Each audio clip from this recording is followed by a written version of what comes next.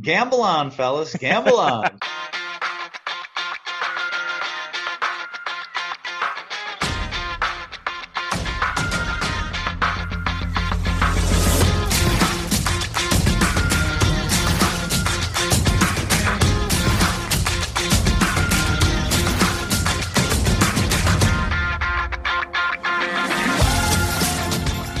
Welcome again to Gamble On, the weekly gambling podcast presented by USBets.com. I'm Eric Raskin, US Bets Managing Editor and Media Director, and I'm joined by our senior analyst, Pulitzer Prize finalist, John Brennan. And John, we might have a new champion in the category of world's biggest gambler, Bill Gates. The Microsoft co-founder, who is separating from his wife, Melinda, reportedly did not make her sign a prenup when they got married in 1994. Gates is worth an estimated $146 billion. John, is Bill Gates the world's biggest losing gambler? Or is this a situation where he's so many billions beyond feeling any sort of financial hit that such labels don't apply? Yeah, I mean, Eric, I'm not sure how much money you need before the next clump of it becomes what they call FU money, as in that guy's making FU money. But it's not less than 146 billion. It's less than 1 billion. I'm sure of it. So, and plus, and this is important, they already had the common sense to be donating the majority of their wealth to charity anyway. And True. I doubt Bill was running that show by himself. For those of us who have been married. So, okay, maybe harp seals come out ahead and penguin stock slides a little bit or vice versa, depending on which aquatic creatures Bill prefers compared to Melinda. But, they'll also get funding for their habitats or meal plans or whatever. And it's just a matter of which ones get the fancier habitat upgrade. So I don't see him as a big loser here. Yeah, you talked about that point at which you reach FU money. So I looked it up. He wasn't worth $146 billion in 94 when he got married, but he was worth something in the neighborhood of $9 billion. So at least nine times the FU money range. So yeah, at that point, you're safe to lose half and still have too much money to ever spend it all. So I'm with you. I don't consider this a lost gamble here. I consider this a simple cost-benefit analysis on his part back in 94, where the downside of asking for a prenup wasn't worth any dollar figure to him. I was trying to think about like a good gambling analogy. Something like he and 10 friends played credit card roulette at the end of an expensive meal, but he was playing with the corporate credit card. Maybe that's, I don't know. Not quite the right analogy, but bottom line, I am not declaring Bill Gates the world's biggest gambler. That title is still up for grabs if you want it, John. Yeah, and there probably are enough younger people who have not seen the movie War of the Roses, but I rather doubt that this couple is doing that, throwing, pots and pans at each other, and I don't, and making all kinds of evil, schemes to trick the other one. They don't really seem to have the energy for that. So I think this is probably reasonably amicable and just move on their separate ways. Yeah, and I'll date myself right along with you and say Michael Douglas and Kathleen Turner were much better together in Romancing the Stone than in War of the Roses. Okay.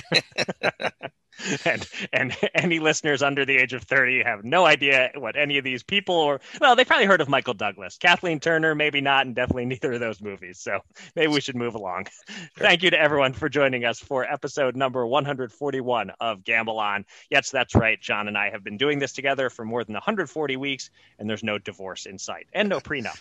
If you missed any of our previous 140 episodes, they're all available on Spreaker, Apple Podcasts, and Spotify. Please subscribe, rate, and leave a review. Yeah, and coming up a little later in the show, we're going to be joined by the Action Network Chief Content Officer Chad Millman. You might have heard a little news regarding the Action Network this week. We'll actually be breaking down that news in just a moment. Then Chad will join us to talk about the news from his perspective, as well as sharing his reflections on his days at ESPN and his hopes for the Chicago Bears and the new rookie quarterback.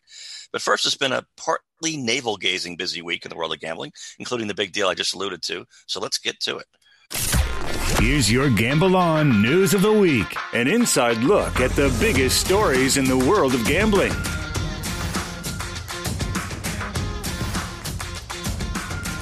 This week's first news item comes with a giant full disclosure clause, as we at US Bets are part of the news, or at least directly attached to it. This story is simply too major not to talk about, despite the obvious conflict of interest. So here goes. Our parent company, Denmark-based Better Collective, announced on Monday the acquisition of the sports betting media site, The Action Network, which, like US Bets, produces articles and podcasts and makes affiliate revenue, and unlike US Bets, also has a bet tracking app. The likes of DraftKings and FanDuel were also bidding to buy the Action Network, but it was Better Collective that got it done for $240 million. No, this does not mean John and I will immediately commence engaging in Darren Rovell-like stunts if our bets lose. In fact, editorially, what we're doing will remain entirely separate from what they're doing. The Action Network reportedly produced revenue of $15 million in 2020 and is expected to approach $40 million this year. There's some serious money in this space we work in, and gambling media acquisitions are something of a trend lately. As we discussed recently, DraftKings bought VSiN for about $100 million, and they also paid a reported $50 million for Dan Le Batard's podcast.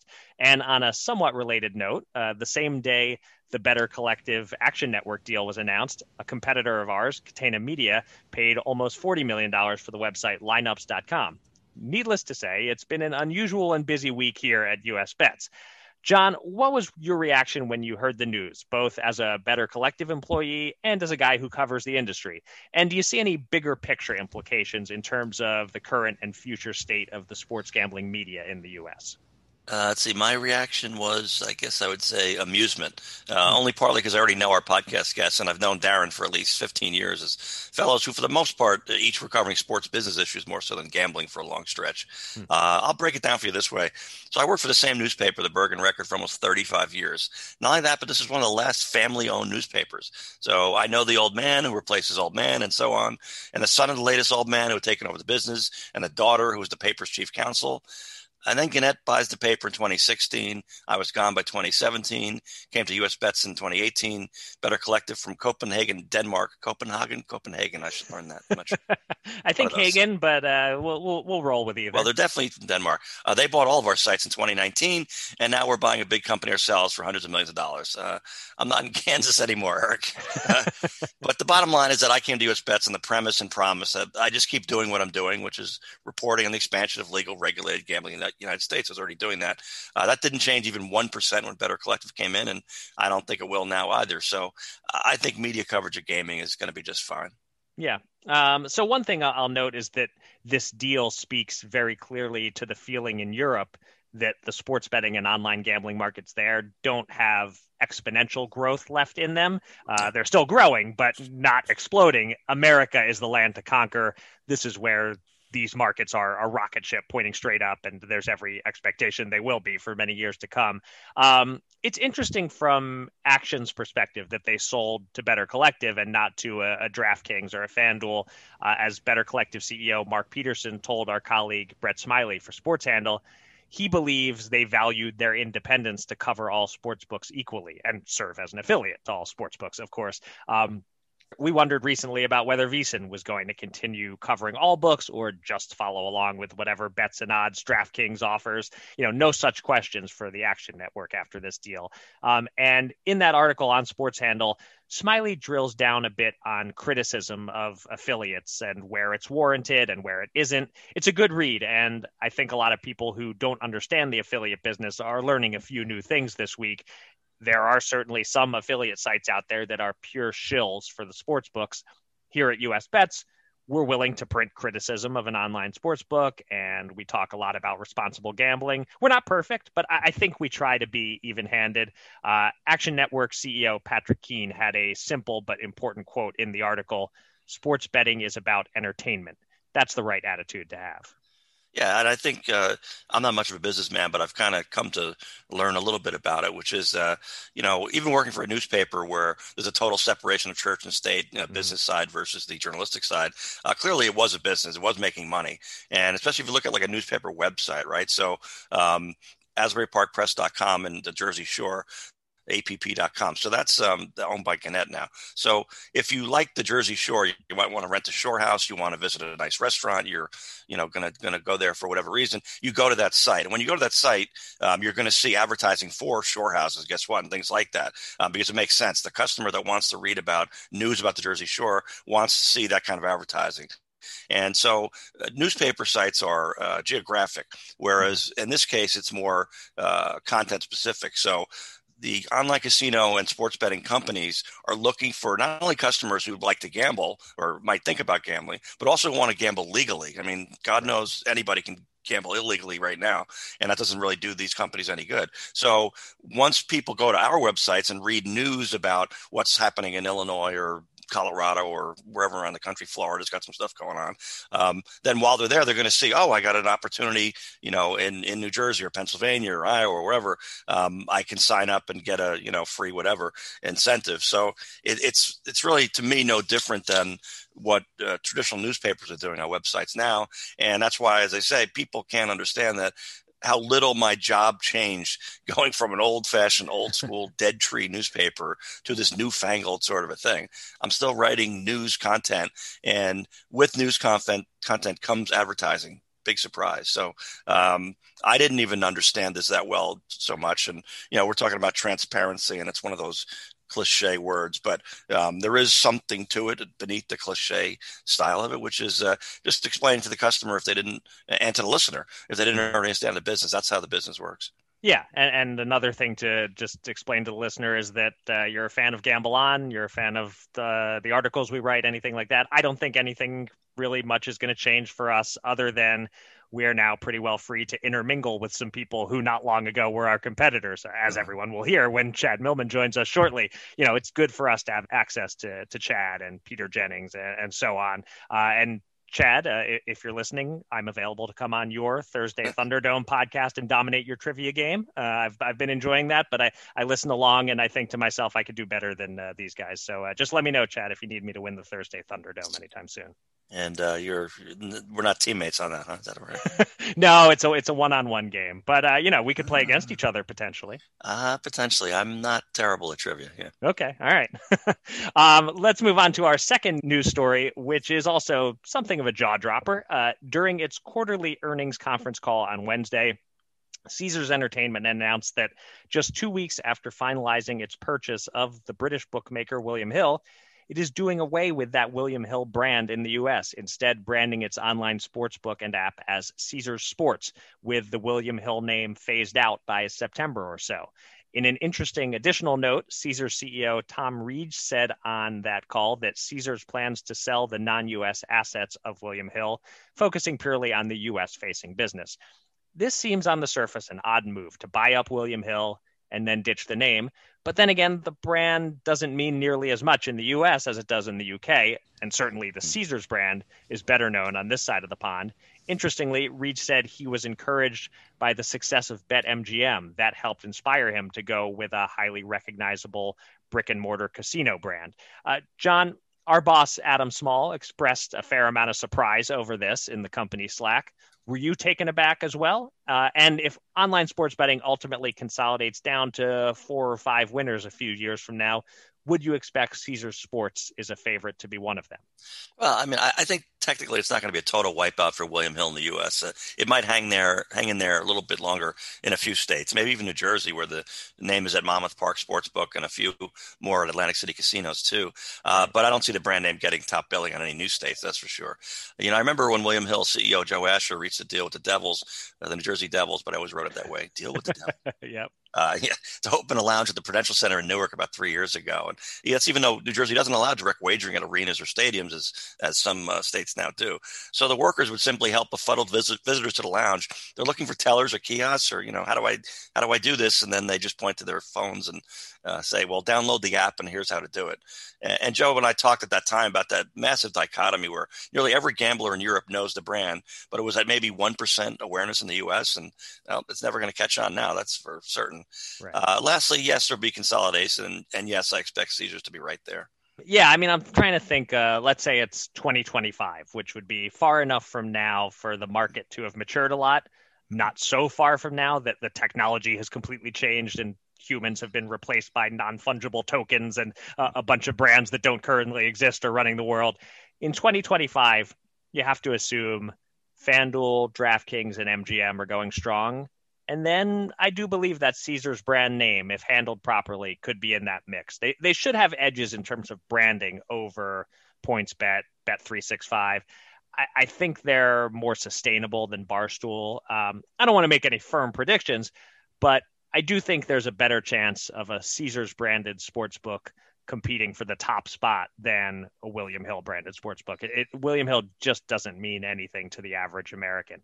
But as you've pointed out, John, further consolidation awaits. Eventually, DraftDuel will run the world, and then DraftDuel will merge with the as yet unnamed Caesars MGM blended product, and we'll just have one giant sportsbook. Oh, boy, I can't wait. All right, for our third story this week, let's go to John's backyard, New Jersey, where arguably the strangest rule when sports betting was legalized in the state is on the verge of being rolled back, at least partially. In Jersey, you can bet on any approved professional sport, but with regard to college sports, you can't bet on Jersey-based teams or on games taking place in New Jersey. So you can't bet on Rutgers games, whether home or away, if you're located in Jersey. And if a March Madness regional was being played in New Jersey, you wouldn't be able to bet on it. But that appears on track to change soon, at least for tournaments or postseason competitions. A resolution passed through an assembly committee by a unanimous vote on Wednesday, and voters in November might end up deciding its fate. The interesting thing to explore here is the national implications. Various other states have followed New Jersey's lead and either not allowed in-state college betting, or in the case of states that haven't legalized yet, they're considering an in-state college betting ban. So if New Jersey changes its policy, it'll be interesting to see whether other states again follow that lead and this odd rule goes extinct. What do you think, John? Will there be a domino effect? Well, I think I'm placing my bet on inertia, at least initially. Maybe more importantly, if a bookmaker could list a bet on a college game involving a team in New Hampshire or in Delaware, would it make a sound? Meaning, would anyone bet it? I doubt it. Right. Rhode Island, okay, a few Division I basketball programs, and there is the University of Arkansas too. But the big fish for sure here is Illinois, which has its own kind of weird rules and regulations. So I think the biggest significance in New Jersey backpedaling, and I do expect that to happen next year on this, is that no new big state is going to ban action on its own college games. I'm talking Florida, Texas, California, and so on. It's going to seem a little bit too weird, and I think that might have not happened anyway. But now with New Jersey getting out of this oddity, I think it's going to be kind of going the way of the dodo. Yeah, I mean, as you said, New Jersey is not a state where this rule is of great importance. It's not a state known for its collegiate athletic excellence, but Illinois, Florida, North Carolina, Texas, Ohio, Michigan, there are other states where if you ban betting on the local college team, you are taking a huge chunk out of the betting handle. I think it's a fairly ridiculous rule in the first place. You're just driving betting on those games offshore or to bookies or to other states, but the betting will occur. If someone wants to bribe a college athlete, legalizing the betting won't change that, other than making it easier to spot. If a strange betting trend develops, you can actually catch it by making it legal. But this was the concession New Jersey made to ease the worries of some interested parties. It's good to see we're apparently moving past that, and I would imagine it will indeed be a thing of the past in other states before too long. I do wonder if any other states will ever do what Pennsylvania does, which is not allow player props on college games. I haven't seen anyone else borrowing that idea, and I'm not saying it's a good idea. I just think it's not any less logical than banning in-state college betting altogether, but I haven't seen it replicated anywhere. I want to say Iowa does that too, but I'm not sure. Okay, maybe one of the I states, I think. But okay. I think that one is actually much more defensible, even if it's just on a surface thing. It seems like that would be, maybe it's not really realistically an issue, but I can see that one. That's not as sort of blatantly silly as the banning on betting the game at all. Right. Okay. And as long as we're talking about New Jersey, a very quick news item to mention, Borgata suddenly dropped its lawsuit against Ocean Casino for poaching key marketing executives after several months of back and forth. Quick take, John, any guess what changed and why Borgata gave up? Well, I mentioned in a tweet this week that Borgata's legal team had such a great run and it appears to have finally ended. They had their epic $10 million battle versus poker legend Phil Ivey over possibly ill-gotten baccarat winnings that lasted from 2014 until last August when there was undisclosed settlement. Then the next day, this doozy of alleged executive poaching with all sorts of trade secrets, espionage, and cell phone shenanigans lawsuit was filed. Now, unlike the lawyers, I didn't make any money on any of this, but although if I was paid by the click of consumers reading Ivy or poaching stories, I'd have done quite well. Right. Still, I'm a little bit sad today. And I suppose it looks as if Borgata gave up, but my speculation is that Ocean did. They kept trying to knock this thing out of court and failing. They just failed again less than 2 weeks earlier. And one of the key poached executives has had to wait almost a year before she can join the Ocean team. It doesn't seem like any employees are repatriating to Borgata that I can see, but maybe each casino ownership group kind of sufficiently rattled their sabers, and so here we are.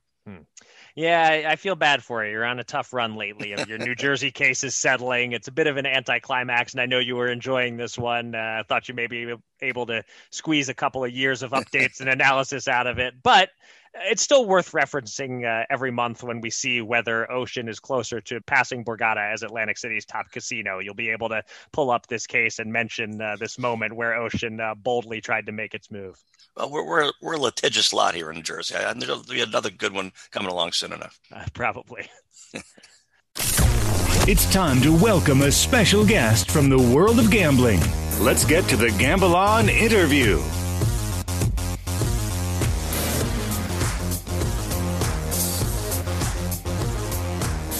As John and I just finished discussing during the news segment, our parent company, Better Collective, completed a massive purchase this week of the Action Network. So our circle just got a fair bit wider, and we are excited to welcome into that circle and onto our podcast the Chief Content Officer at the Action Network, the host of the Favorites podcast, the former editor-in-chief of ESPN The Magazine and ESPN.com, and most importantly, Gary Dell'Abate's ghostwriter, Chad Millman. Chad, welcome to Gamble On and welcome to Better Collective. Thank you, Eric. It's thrilling to be a part of the team. We're just unbelievably excited to join Better Collective and work with everyone in the group there. It's been an exciting week, almost as exciting as when I did sign the deal to write Gary Dell'Abate's book. Not quite. But almost as exciting. A strong number two. Okay. Yeah. So first things first, what are you spending your $240 million on? It's a really good question. My wife and I have been talking a lot about it, and we can't really decide right now. I will tell you that on the night when the news became public, obviously this had been going on for a while. It's not like it happened sort of overnight. And so we knew this was happening. And even over the weekend before the announcement on Monday, it's becoming a reality, right? And you know that the signing is imminent and that this is going to happen, and you're feeling all different kinds of emotions. You're relieved, you're thrilled, you're excited. For me personally, I had left ESPN, a very nice life and a very comfortable job, in September of 2017, and was on the streets of New York trying to find office space I didn't even know how big my team was going to be for Action, 2 days after I left ESPN. So you spend a lot of time thinking about how are you positioning yourself? What is the landscape? What is the competition? What can you be doing? Who are potential acquirers? As a venture-backed business, you're always thinking about exit or worrying about going under.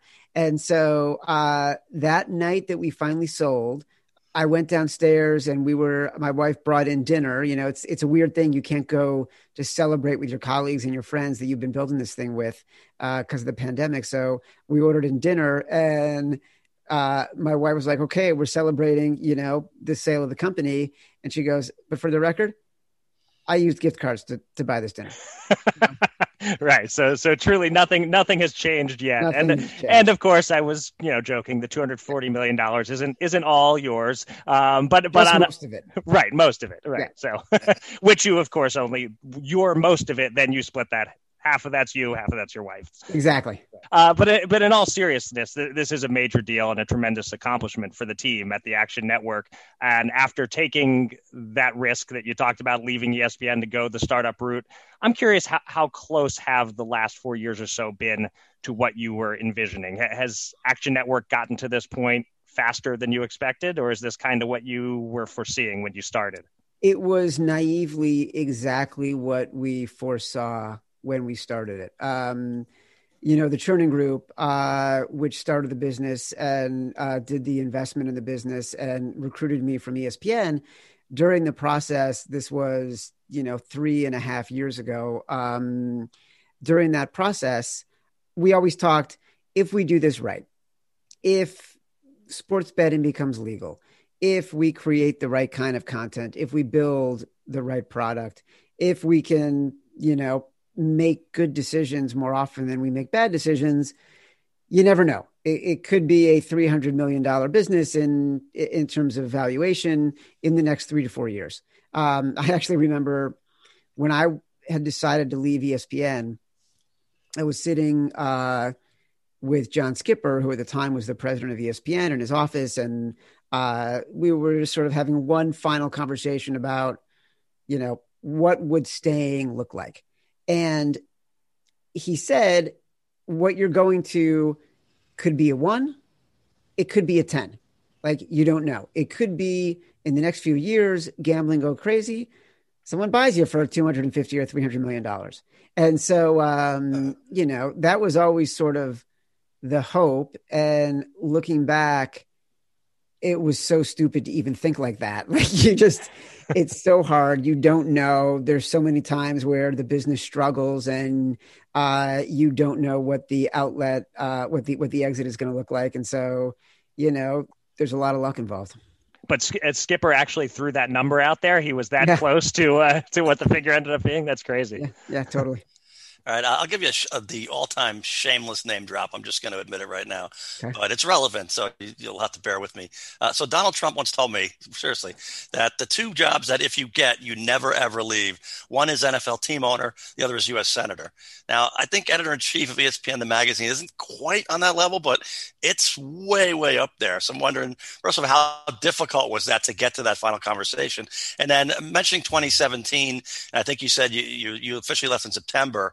So, the backstory probably that a lot of people don't understand that weren't involved in it. But so I imagine that the Supreme Court agreeing to take the case of the New Jersey sports betting case in, I think it was June of 2017, that gave you a pretty good hint as to where things were going. But even so, was it still that difficult to leave ESPN? So, look, editor-in-chief of the magazine is a dream job. And I got that in 2011. At the time I was living, John, you can appreciate this, I was living in Montclair, New Jersey. Yeah. My wife and I with our 2 kids, very happy. I had been an editor at the magazine. I had been writing books. And in my life, I kind of just wanted to, have a day job as an editor at the magazine. And I wanted to keep writing books. One of the books was about guys who bet on sports for a living, which got me into the betting space and helped me make a lot of contacts, meet a lot of people. And so then I started doing that pretty aggressively for ESPN, doing it for television and podcasting and writing while I was also editing the magazine. And then the magazine moved when I became editor-in-chief to Bristol. And so we moved to Central Connecticut. And so I was editor-in-chief from 2011 to 2016. And then, I firmly believe that an editor-in-chief job has a life cycle of 3 to 5 years. I'm not a believer like Anna Wintour or Graydon Carter or sort of people from old magazine, of the past. Like, you do that job for 30 years. I think people start to not listen to you anymore. And I think you start to lose interest. So in 2016, I became editorial director for ESPN Digital, and I dropped the magazine job. And when I was approached by the Chernin Group that spring and very interested in gambling, was thinking about what I wanted to do at ESPN, how I wanted to grow, what other things were out there within the ESPN ecosystem. And gambling, obviously, because of my bent and what I had started. And at that point, I had hired a bunch of people and we had started Chalk. I felt like we needed to get bigger faster in the gambling space, that this was coming down the pike sooner than anybody realized, just by virtue of reading what you were doing, John, and having other contacts in the industry and understanding sort of what the movement was happening, and knowing that the case was going to be considered to be heard. So that was in May. The Chernin Group and Mike Kearns of the Chernin Group called me. I think it was that June. I was in New York. I was at the Time Warner Center. I got an alert that the Supreme Court had decided to hear the case. And I texted Kearns and I said, this just got a lot more interesting. And like you, John, I sort of felt if the Supreme Court was going to hear the case, right, one of 3 things could happen. One, they could decide New Jersey gets to get legalized sports betting, and it would open the pathway for every other state that wanted it to understand how they could get it, what case they could devise, what the language needed to be for them to get sports betting. I thought, 2, they overturned PASPA entirely, and every state can have it. Which I thought was the longest of the long shots. I thought 3, they reject the case. Nothing changes. It is as it is. I am clearly a calculating betting man, and I figure 66% chance the Supreme Court is going to do something to make sports betting legal, and that accelerated the conversations with the Chernin guys to launch action. All right, so shifting to a little sports talk here. People who are only listening to the audio can't see what we're seeing behind you. A big Bears banner logo. You're a lifelong Bears fan. I'm an Eagles fan, so sorry about the double doink and about your Nick Foles experience. Beginning and end for the Bears the past 5 years. Yeah, but I'm curious. Things are looking up. I'm curious for your thoughts on Justin Fields. He's the second favorite for Offensive Rookie of the Year. I'm seeing him between plus 400 and plus 600. Do you see any value there, or would you need a higher number to put money on him for that award? I feel like the value has been bet out. You mentioned the Favorites podcast that I host. I discussed this yesterday with my co-host Simon Hunter, also an Eagles fan. Right. And we were talking about Justin Fields because I'm so excited about it. I feel like the Bears generally find ways to put obstacles in their way and not make good decisions, no matter what the case. And this year they actually made the right choice. They traded up. They got a quarterback who has consistently proven it. I'm a believer as a sports fan and whatever expertise I have, having been in the media space for 20 something years, that quarterbacks who play at elite schools over a long period of time and show elite skills consistently over many years, those are guys that you want to build around and draft. Trevor Lawrence, Justin Fields, those are the 2 guys who did it in this year's draft. So, and they have been the number 1 and 2 quarterbacks in their age range for as long as we can remember. So I love what the Bears did. Despite Simon Hunter, my co-host, pointing out that Ohio State has never produced a good quarterback and the Bears have no history of developing good quarterbacks. That said, I think the odds are too short at this point. And so if I did it, it would only be because I'm a homer, not because I'm a skilled, thoughtful, value-seeking bettor. Okay, well, we're all homers a little bit, I suppose, even at the betting window. And for what it's worth, you did get a much better and more successful version of Jim McMahon than we did in Philly. That's true. But one other question about specifically pertaining to quarterbacks in that division. You've spent a lot of years with Aaron Rodgers to worry about in your division. Do you think he'll still be in the NFC North in September, or should I maybe be feeling good about my 80-1 Super Bowl bet on the Broncos that I made in February? I think you should feel fantastic about that bet. This thing feels, and you never know, but it just feels ugly. As we are recording, there is a report that Aaron Rodgers refers to the Packers GM as Jerry Krause. Right. In text chains with his teammates. And for frame of reference, for anyone who isn't familiar with the Bulls of the 90s or hadn't watched Last Dance on ESPN last year, Jerry Krause was the GM of the Bulls that Michael Jordan had so much disdain for. And that is how Aaron Rodgers is feeling about his current GM. He doesn't have much leverage, he's under contract and he's got a big number. So it's really going to be up to the Packers and how much they feel like working with a guy who is so incredibly angry.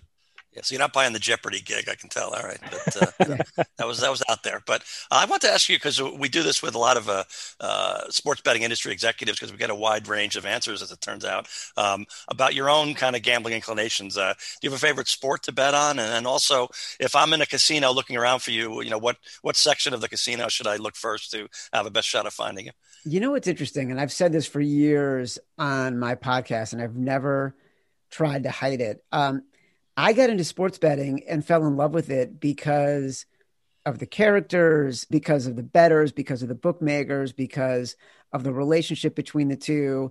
The book that I wrote about sports betting 20 something years ago called The Odds, I had spent 6 months in Vegas tracking the bettors and tracking the bookmakers and understanding that relationship and how what they were doing, the small sort of combat between a bookmaker setting a line, a bettor betting into the line, how it moves, that had those small things had massive impact on sports fandom for hundreds of millions of people and impacting billions and billions of dollars. And it was a shadow world that a lot of sports fans didn't know about. That's what interested me. Along the way, I started to learn a lot about the math and the calculus and the psychology and how to read the markets. Those are the things that are most interesting to me about betting. And I think it's why there was an opportunity for me when I was at ESPN to create a beat and create content that wasn't just about picks, but was covering it in a way that I described when I wrote the memo to launch sports betting coverage at ESPN, no different than the way Adam Schefter covers the NFL. And that's what got me into it, John. I will never claim to be a big bettor. I am not a big bettor. I can tell you that me and the CEO at Action are the two oldest people at the company. And I would venture to say that as far as salary, we are amongst the highest paid people at the company. And we will joke that we made $38 over the NFL weekend when there are people on our team that are betting, many, many more dollars than that because they are much more aggressive, thoughtful, savvy bettors. You're definitely taking higher risks than I am, so I'm in awe of your number. I've never put as much as $38 on the line.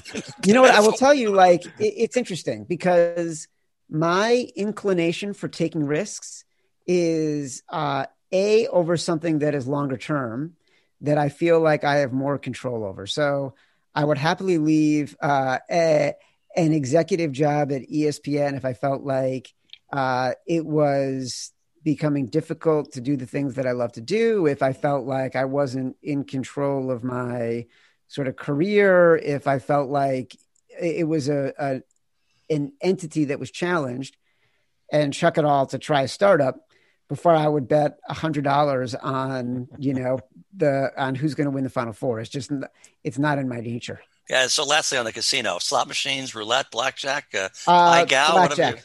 It would be blackjack. 100% blackjack, and I would be terrible at it. You can only be so bad at blackjack, just like you can only be so good at blackjack. I would hit at the wrong time every time. I would split at the wrong time every time. You name it. On my bachelor party, I went to Vegas with a bunch of friends. They were all playing craps. I didn't really know how to play. I was trying to just follow every single thing that a buddy of mine did. And of course, the one time I turned around was the one time I missed the bet that he made that ended up winning him a lot of money. When I was at ESPN, I did a story for the magazine about Phil Ivey, who is, one of the best poker players in the world and also plays for incredibly high stakes. And we were at a casino in Montreal doing this round the world sort of gambling tour that he was doing. And it was a private room. It was me. It was a camera crew for E60. It was a private craps table with his name embossed in gold on the side. He had pulled out $1 million. He had his own croupier. He asked me if I wanted to roll. I filled the entire table. I didn't crap out, but I didn't win him anything during an entire series of rolls. So at this point, there's $750,000 on the table. I can only at this point win him a buttload of money or lose him a ridiculous amount of money. Of course, I crapped out. So I lost Phil Ivey $750,000. He looked at me and he goes, "You're mush," which is it was one of the most deflating moments of my life. Well, it would appear the evidence so far suggests that you are not a mush as far as the Action Network goes. So you're certainly not crapped out, quite the opposite. So congratulations again on all your success with this project and hopefully much more success still to come. And thanks for joining us on the podcast. Thank you, fellas. I look forward to working together. All right. Thanks, Chad. Two men. $10,000. Will they run it up or blow it all? It's time to check in on the Gamble On bankroll.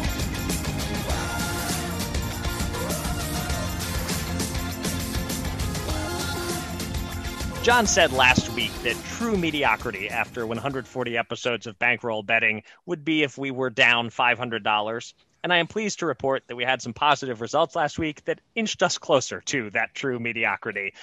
We do have some NBA and NHL season-long bets wrapping up, but we won't grade those until the regular season is over, since that appears to be how sportsbooks are handling it during these COVID-threatened times. But we do have two events graded. last week's Valspar Championship golf tournament and the NFL draft. And we came out ahead on both. With the golf, John had 3 losing bets, $10 apiece on Charles Schwartzel and Justin Rose to win outright, and $40 on Brandon Grace for the top 40. But he had 2 winning bets. Schwartzel top 40, turning $40 into $105, and Louis Oosthuizen top 20, turning $100 into $220. All told, we won $125 there. And on the draft, we lost $50 on John's bet for Penei Sewell to go in the top 5, and another $10 on my bet on the Eagles to take Caleb Farley. But Najee Harris under 28.5 won us $100, so we profited $40 on the draft overall. Added up, and we won $165 last week. We're now down $722. We also have $2,355 on hold and futures bets, so that leaves us with $6,923 available to bet with this week. And I'm up first, and boxing's biggest star, Canelo Alvarez, is in action this Saturday. He's gone from a good fighter with a ton of hype 5 to 10 years ago to a legitimately dominant force now. The last couple of years, he's been making it look easy, even against good fighters. And his opponent Saturday, Billy Joe Saunders of the UK, is a good fighter. The sports books have him around a 4-1 or 5-1 dog. I don't like him one bit at that price. I don't see Saunders having more than a 10% chance at upsetting Canelo. But I don't love betting minus 550 or higher on Canelo to win. You're just risking too much to win too little. So I have to make the tough call. Will it be KO or decision? And there was some interesting back and forth this week with Saunders, who's a slickster and a mover, wanting the big 22-foot by 22-foot ring. And apparently he's getting it. That means more room to run while Canelo pursues him. So I think a 12-round distance fight is slightly more likely than a KO. And the books have Canelo by KO as the shorter money, somewhat to my surprise. So I think I see a little value here. Canelo by decision is plus 150 at Fox Bet. Let's take a little shot there and bet $50 to win 75. I'm not as confident as I sometimes am with my boxing bets, so I'm keeping it a little smaller, but still a nice $75 return if we win. All right. And I liked my golf picks last week. Oosthuizen wasn't just top 20, he was top 10. Schwartzel wasn't just top 40, he was top 20 until his final hole. He finished T20 first. Thank goodness we didn't take T20. Brandon Grace, top 40, was golden into the back 9 on Saturday. He went 5 over par in a span of 4 holes and finished 2 shots out of our money. So we could absorb 3 hiccups, but not 5 in a span of 4 holes. So now sticking to the afternoon card as I do on East Coast events, this week I've got the Wells Fargo in North Carolina. I again saw four golfers in the late session that I liked, but this time only 3 had prices that appealed to me. Okay. And yes, I checked with my doctor, and he says Zalatoris is right for me at 10 to win at plus 2,600. So we are this close to that goal of mediocrity, Eric. We just need Will Zalatoris. Okay. Now, the value with South American phenom Joaquin Niemann that I see here is top 10 at plus 300. We'll go 40 for that. Get used to that name, as well as newlywed Zalatoris, Will, that is. And now a name that more fans know, certainly, is reigning British Open champion, fellow Irishman Shane Lowry, who is playing well and just below the radar. And that's how we can go 50 on Shane at plus 138. And all he needs for that is a top 30 finish to cash for us. Okay, I like it. Spreading it around again a little bit there. For my second bet this week, I'm going to the NBA, where I've been very closely tracking the race for the Eastern Conference's play-in games. We have our bankroll bet on the Wizards to make the playoffs, which they're now almost certain to finish top 10 and get into the play-in, and very much in range to move up to 9 or maybe, just maybe, climb to 8, which would be huge for us. I also made a real-life bet about a month ago on the Indiana Pacers at plus 280 not to make the playoffs. They're currently a half game ahead of Washington as the 9 seed, which is great for me. As long as they don't climb into the top 8, I'm a big favorite heading into the play-ins. So the point is, I've been watching these teams closely. I've watched as the Bulls have completely fallen apart, slipping from a top 10 team to now 3.5 games behind the Wizards. Their season is basically over. And I've watched the Charlotte Hornets hang on, keep playing reasonably well, survive a long stretch without LaMelo Ball. Now they have Ball back. They're the 8th seed right now. Every game is crucial as they try not to fall to 9th. And so I cannot for the life of me figure out why the Bulls are favored in Charlotte tonight. I'm finding the Hornets as high as plus 134 on the money line for a home game against a team that is toast. Yes, the Hornets are without Miles Bridges, but the Bulls are without Zach LaVine. And since acquiring Nikola Vucevic in late March, supposedly to help them climb to a top 6 seed. They've gone 7-15. It just isn't working. And you're giving me Charlotte as an underdog at home against them? I'll take it all day. Let's bet $100 to win 134 on the Hornets tonight. All right, and I'm gonna start experimenting with baseball betting. Although I've got a lot to learn, and I think I'm going to try Andrew Heaney Thursday night of the Angels. He's a left-handed pitcher. Tampa Bay strikes out a ton against lefties. Heaney should have a lot of strikeouts in this game. And the other challenge is I'm going to take the run line. So I'm going to give a 1.5 runs, but only bet 50 at plus 155. It's a real challenge in baseball. Look at the money line of just basically or win line, who's going to win. And then you can give 1.5 runs. And of course, it sounds like a parlay thing where every time you give 1.5, your team wins by 1. So right. Again. All right. So we need the Angels to win by 2 or more is what we're rooting for. Okay. All right. That'll do it for this episode of Gamble On. Thanks to everybody out there for listening. And thanks again to our guest and our new best friend, Chad Millman. You can find me on Twitter at Eric Raskin and John at Bergen Brennan, and follow US Bets at US_bets. Go to usbets.com for all the latest news and analysis from the world of gambling, and subscribe to this podcast on Spreaker, Apple Podcasts, or Spotify. And with that, John, please take us out. Well, some of you out there already have been vaccinated, or at least you're in some stage of the process, and maybe you're realizing that it could be feasible this summer or this fall. Check an item off the old personal bucket list. But maybe you're fairly young and or fairly healthy, and well, maybe just wait till next year, as the old phrase used to be uttered for my father's Brooklyn Dodgers in the 1940s and 1950s. And this all goes back for me to Steve Califer. He became probably the biggest automobile dealer in New Jersey, amassed hundreds of millions of dollars in real estate and automobile dealings, gave much of it away in his philanthropy.